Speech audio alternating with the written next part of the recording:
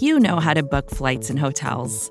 All you're missing is a tool to help you plan that unbelievable travel experience. That's why you need Viator. Book guided tours, excursions, and more in one place. There are over 300,000 travel experiences to choose from, so you can find something for everyone. And Viator offers free cancellation and 24/7 customer support for worry-free travel. Download the Viator app now and use code Viator10 for 10% off your first booking in the app. Find travel experiences for you. Do more with Viator.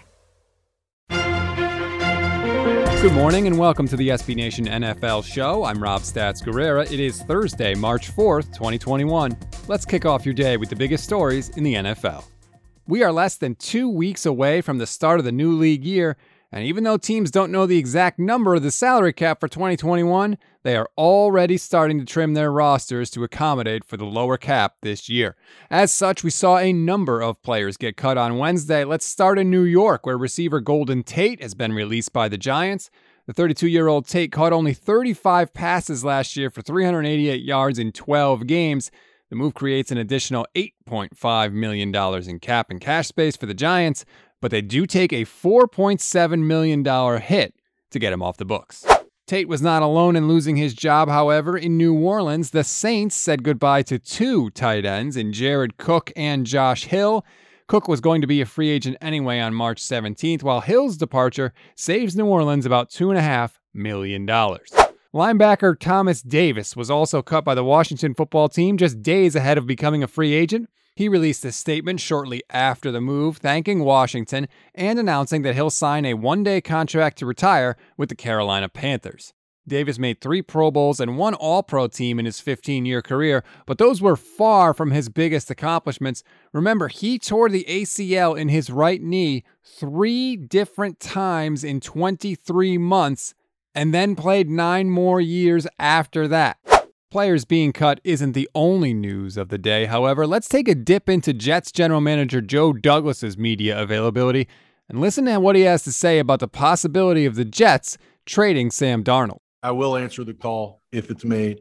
As it pertains to Sam, I mean, like I said, Sam's we think a dynamic player in this league with unbelievable talent and who's really has a chance to really hit his outstanding potential moving forward. But, if calls are made, I will answer them. In case you forgot, New York has the number 2 overall pick in next month's draft, and they should have their choice of any quarterback not named Trevor Lawrence. Although I suppose that might not be true. More on that later on. Let's move to 2 general managers who actually like the quarterbacks they have. That would be Mike Mayock in Las Vegas and Rick Spielman in Minnesota. In terms of the Raiders, Mayock was singing the praises of Derek Carr, despite all the rumors about a potential Russell Wilson deal. Quote, "I think John Gruden and I would both stand shoulder to shoulder and pound the table for Derek Carr." Now, I should point out that he also sandwiched that quote between the idea that he doesn't know who will call with trade proposals and that they evaluate the position every year, but I guess that other part was nice. In Minnesota, Rick Spielman offered this up on Kirk Cousins. Quote, "Kirk Cousins is our quarterback." That's really more of a fact than an endorsement, but okay. He went on, "I know there are a lot of rumors floating around out there. I look forward to him with another year in this system and excited for what he's going to bring to our team next year." I mentioned that little tidbit about how Trevor Lawrence might not be the number 1 overall pick.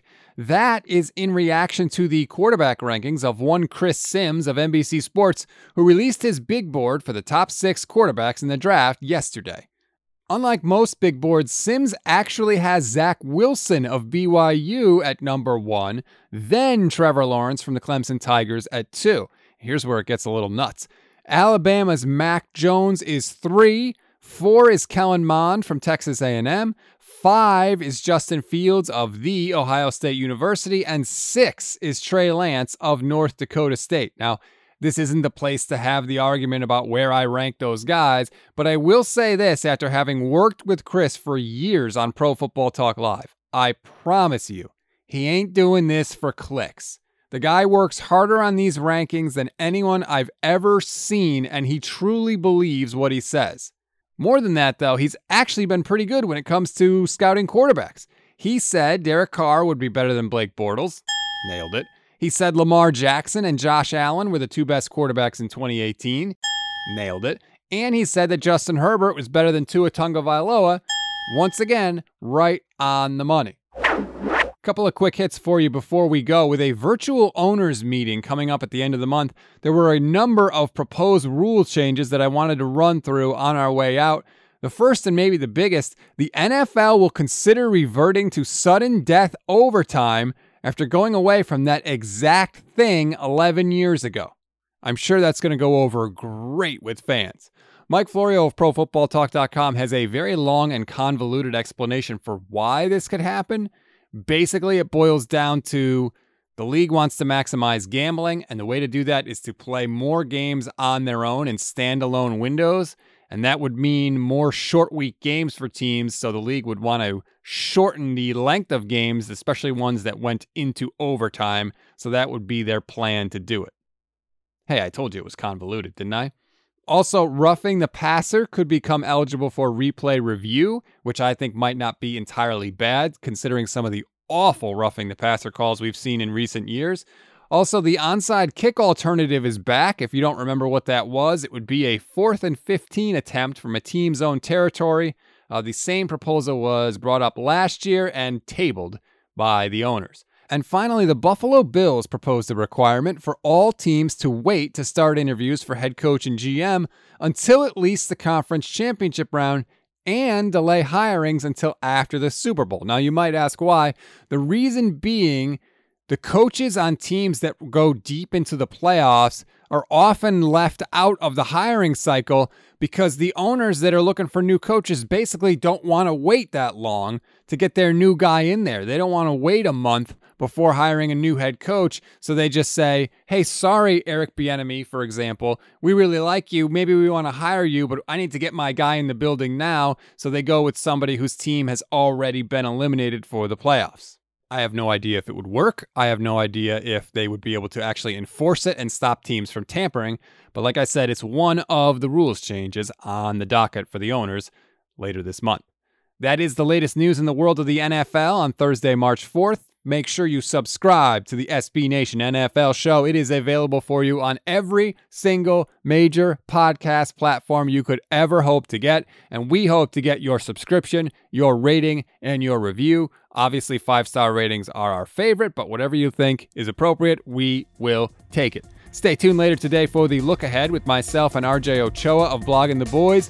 We are continuing the SB Nation NFL show look at free agent position groups. Lucky us, we get the divas, baby, the wide receivers. I'm Rob Stats Guerrera. We'll talk tomorrow.